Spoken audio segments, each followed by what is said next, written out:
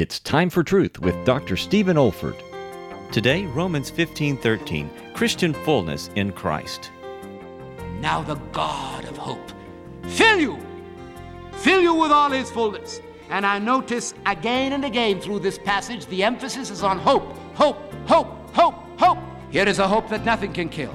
And when we know hope which is undergirded by the power of the Holy Spirit, both the pleasure and the purpose of Christ will be fulfilled in his church.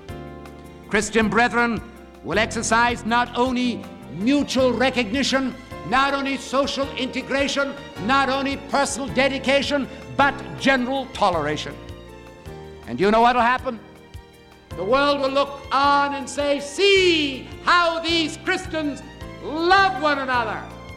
The angels will say in unison, how good and how pleasant for men and brethren to dwell together in unity. And God will cause the oil to flow. And God will command the blessing, even life, forevermore. And revival will come. Will you believe for it? This is David Olford.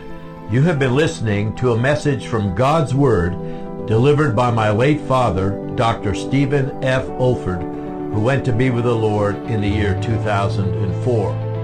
If you wish to learn about our online resources or learning events at the Institute for Biblical Preaching, our web address is olford.org. That's olford.org. You also may want to benefit from our online video training on expository preaching, which can also be found on our website.